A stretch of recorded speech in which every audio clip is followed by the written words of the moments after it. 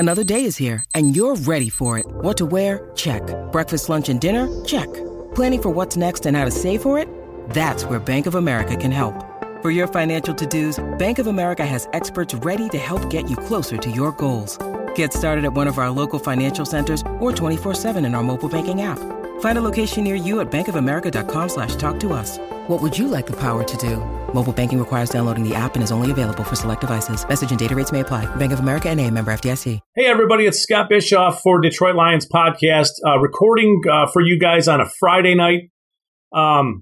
This is going to be a different one. This is not a game preview. This is going to be draft-related stuff.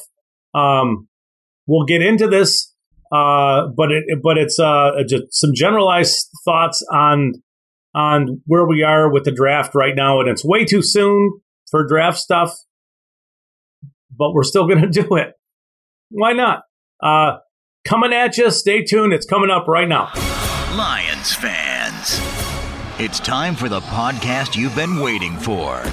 The show where Kool-Aid runs blue, faces turn red, and rose-colored glasses never go out of style. This is the Detroit Lions Podcast. A couple of disclaimers before we go anywhere, and we're going to hit these disclaimers a bunch. The first one is there isn't a single player that I feel like I have a strong, solid, finished opinion on. So anything I'm telling you today, I may change my mind as I see more. I may not. I don't know. Today it's just we're just going to have a generalized opinion about this topic. If the Lions are drafting in the top 5 or top 3, whatever it is, and they have the potential to take quarterback Bryce Young, quarterback C.J. Stroud, defensive interior player Jalen Carter, or defensive end pass rusher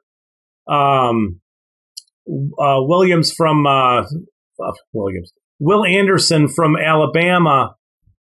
Where do you go and why? So that's what this conversation is going to be. I don't have a name for this yet because it's sort of silly to be doing it. We're going to continue to do it. I'm going to do it every week because I think we can have we can talk about the draft in a generalized way before positions like the draft order starts to get set, and there's more of a consensus as to what players are and where they're going to be. Again, disclaimer: a lot of what I'm going to tell you, I may change my mind on as we get further into this process. So it's basically, whatever you want to consider it, a view from 35,000 feet into where the Lions are and what their needs might be if they draft as early as is possible. So the first question is, what do you do at the quarterback position? And that's a Jared Goff conversation. But I think at this point in time, it's pretty clear, unless you're really a Jared Goff believer, it's pretty clear that the Lions do need to move away and figure out a way to get some better, more dynamic play, and maybe more dynamic two-way play than what Goff can give them. That then goes into a deeper conversation about how you do that. But one of the things that that you do is you draft one early. So if the Lions are set on drafting a quarterback early, they're going to take, my guess would be Bryce Young or C.J. Stroud, and it kind of makes the rest of what we're going to talk about today a little bit moot, because if you've taken a quarterback, the players that we're looking at, that we're going to talk about, the Georgia defensive interior player and the Alabama edge rusher, they're not available because you took quarterback. So that's the big thing. So let's approach it as if the Lions are taking quarterback, and we'll just go about it at this way now, and then we'll change it up in a few minutes. So if both are available, which seems a little unlikely, but who knows? Let's say the Lions end up with a second pick, and I don't know. I don't I don't know who would have the first pick, but let's say that they're okay at quarterback and they take Will Anderson because he's just so dynamic, right? So that leaves you with Bryce Young and C.J. Stroud and a few other quarterbacks too that I'm not going to mention just because we're trying to keep this a little on the shorter side. But so if it's Bryce Young or Stroud, you have to then choose between those guys. And to me, it's like these are polar opposite players. Bryce Young does it all. He's a very flashy, polished quarterback who has high level traits. He does really good things with the football. He's got a great release. It's one of the things that stands out right away is the ball is out very quickly. The biggest thing, and there are flaws with this game, but the biggest thing that as fans and that the team's going to have to deal with is his size. He is like a 5'10.5", 5'11" max, 185, 190 pound guy. That's it. So are you going to, he's smaller than your average high school point guard in basketball. So is a team going to be comfortable making that selection and giving that guy the keys to the franchise at that size? And he's almost like it's a total anomaly because I don't know that there's been, if there has been, it's just one or two players under 6 feet and under 190 pounds to be drafted to play quarterback in the NFL. It's so rare. And are you willing to take all that risk on because he is such an anomaly size-wise? So, but from a play standpoint, he deals with pressure great. He does. He's got a great release. He's got plenty of arm strength. If you want to get really jazzed up about Bryce Young, just look at the connection he had with Jameson Williams last year and all those deep throws that were just drops in the bucket that were pretty throws. No questions about arm strength, none of it, right? So clearly there are things that he will have to work on. He's mobile. He's got enough arm to make any throw, to make them all work. It's just, is the size an impediment? And is it something that you think teams will hold against him just because he is so small?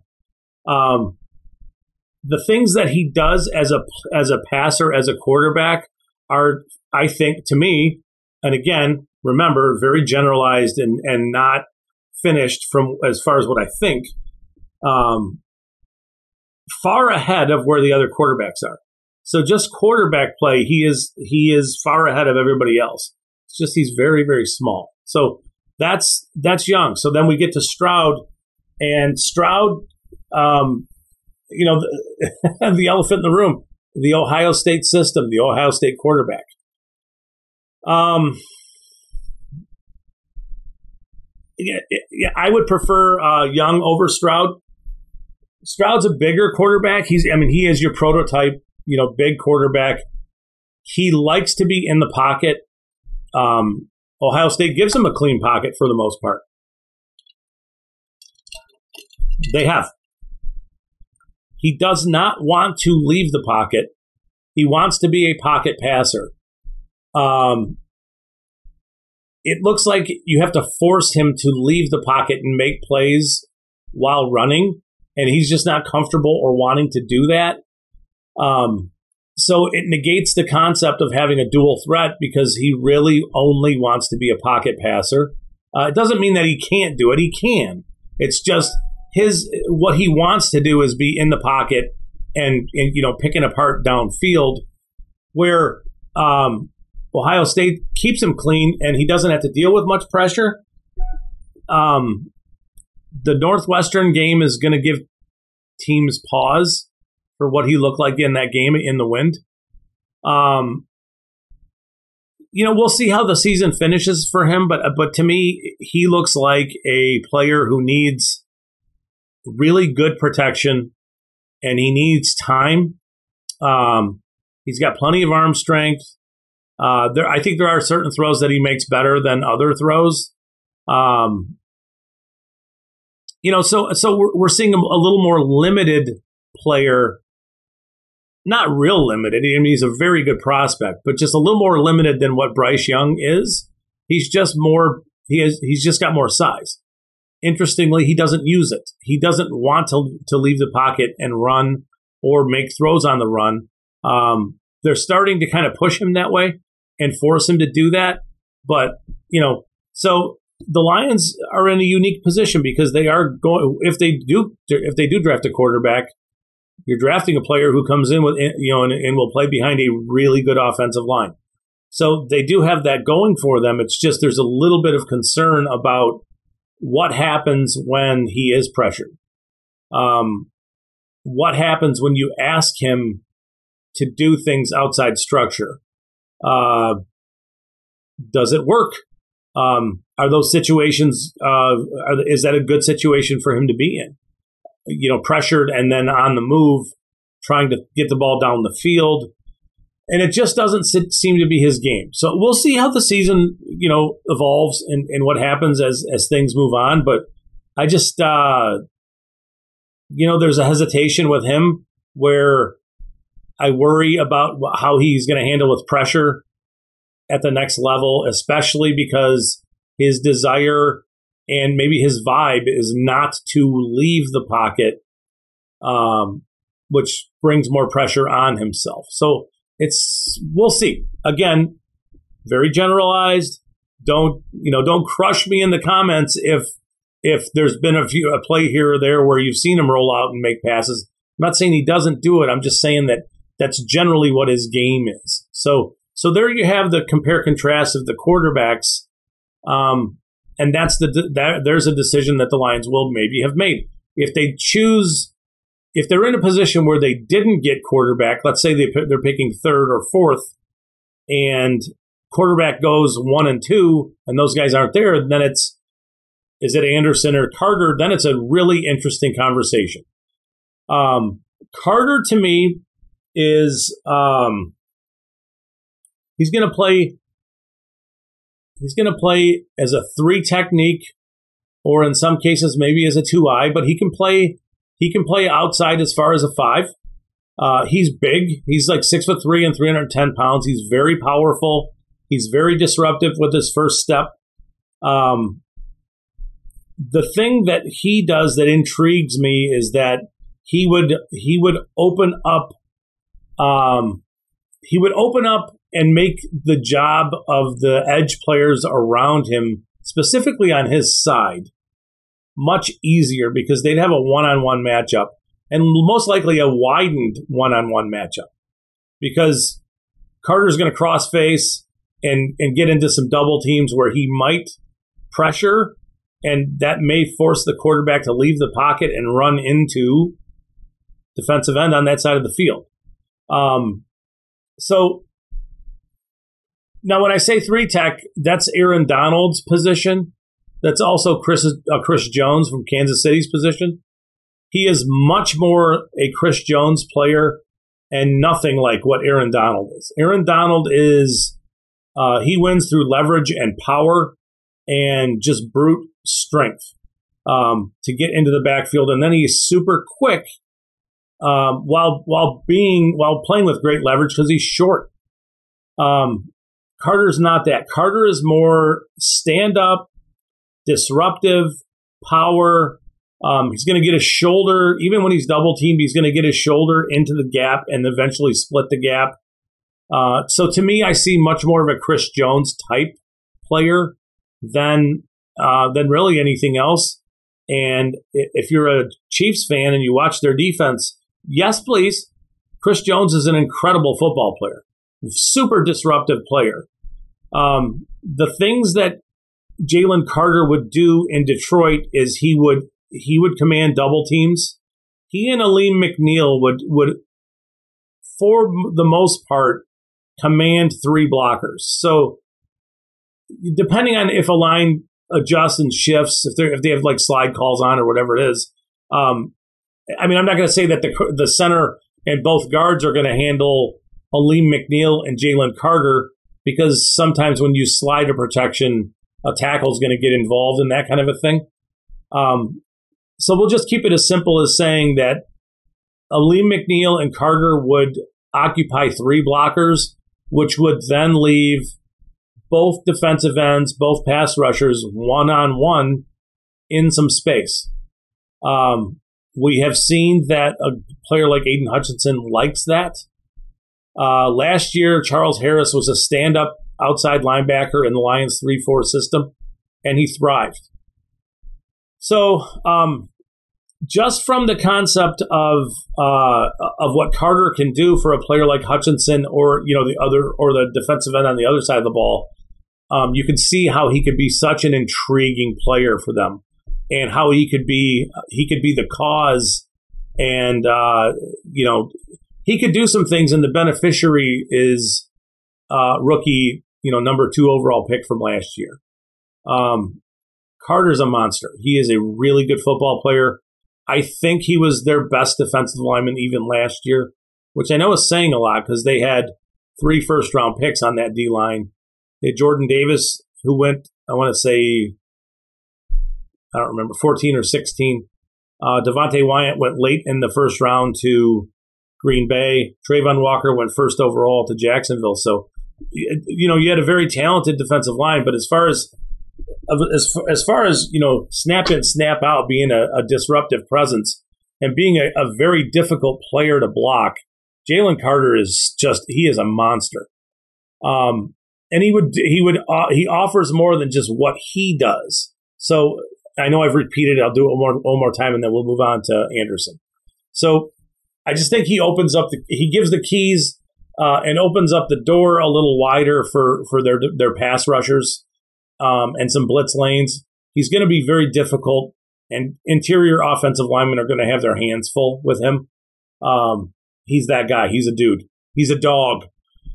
Will Anderson. I feel like of all these guys we've talked about, obviously not the quarterbacks too in some ways, but the quarterback position is such a impactful position that it almost stands alone. After that, edge rusher, if you can get a premium one, it does too. And as much as I love Jalen Carter's game, the thought of passing on Will Anderson, especially a few years down the line, could come off as I might look back at this video and think, what the hell were you talking about? And I might do that in a week. I don't know. Just because passing on Anderson feels like a crime against, all things sensical football. Jalen Carter's a great player, but Will Anderson is a premium pass rusher. Something like we haven't seen in a while. I know that his final year in college has not been like great, but it's his final year in college, if you know what I'm saying. So, as soon as Alabama becomes eliminated from, and they may be now, I think it might be in his best interest just to say, hey, I'm kind of washing my hands of this and getting ready for the draft. And I don't blame him a bit. His first step quickness, his ability to turn the corner, his ability to finish, they're all rare. And to pass that up for anything else feels like, not quarterback, but to pass that up for anything other than your premium quarterback feels like a horrible football choice, just because these guys just do not come around very often. He would have been penciled in, written in pen in January as the number 1 pick in the draft last year, and there would not have been a debate about it. And then you go Trayvon Walker and Kayvon Thibodeau. Trayvon Walker, then Hutchinson, and then Thibodeau go in the top 5, and Anderson's better than all those guys. And I think, like, you have Aiden Hutchinson here already. You throw Will Anderson in the mix. You have Josh Pascal here, who's like your versatile inside-out guy. Yes, you still need a penetrating 3 technique type But I think you can find that guy with the Rams pick, which I'm hoping is around pick 10 this year. That'd be wonderful. So passing on Will Anderson just feels like it could be, in the end, a very bad choice. Great scenario would be to take Anderson with the first pick and then take the most disruptive 3 technique available and just let them go. So now you have Alim McNeill, you have Pascal, you have Onwuzurike if he gets back, you have whoever the interior tackle is that you'd be taking. If there, obviously there has to be one there worth of it. You then have Hutchinson, you have Charles Harris, you have Julian Okwara, you have other guys, but you have players that command attention. Hutchinson is commanding attention, but you throw Williams on the other side, and it's like, you really better know where Williams. If you throw Anderson on the other side, you better know where he is. And I'm not saying that makes Hutchinson a bit of an afterthought, but it really does open him up to playing on the side of the ball where he doesn't have to deal with tight ends, where you can stand him up and let him come forward. So it's a little bit of a philosophical thing. Like, which way how do you want to approach it? In the end, I could make the argument that Carter fits where the Lions are better, and he makes more sense for what they have. But I do believe that Anderson is a better player and a more impactful player.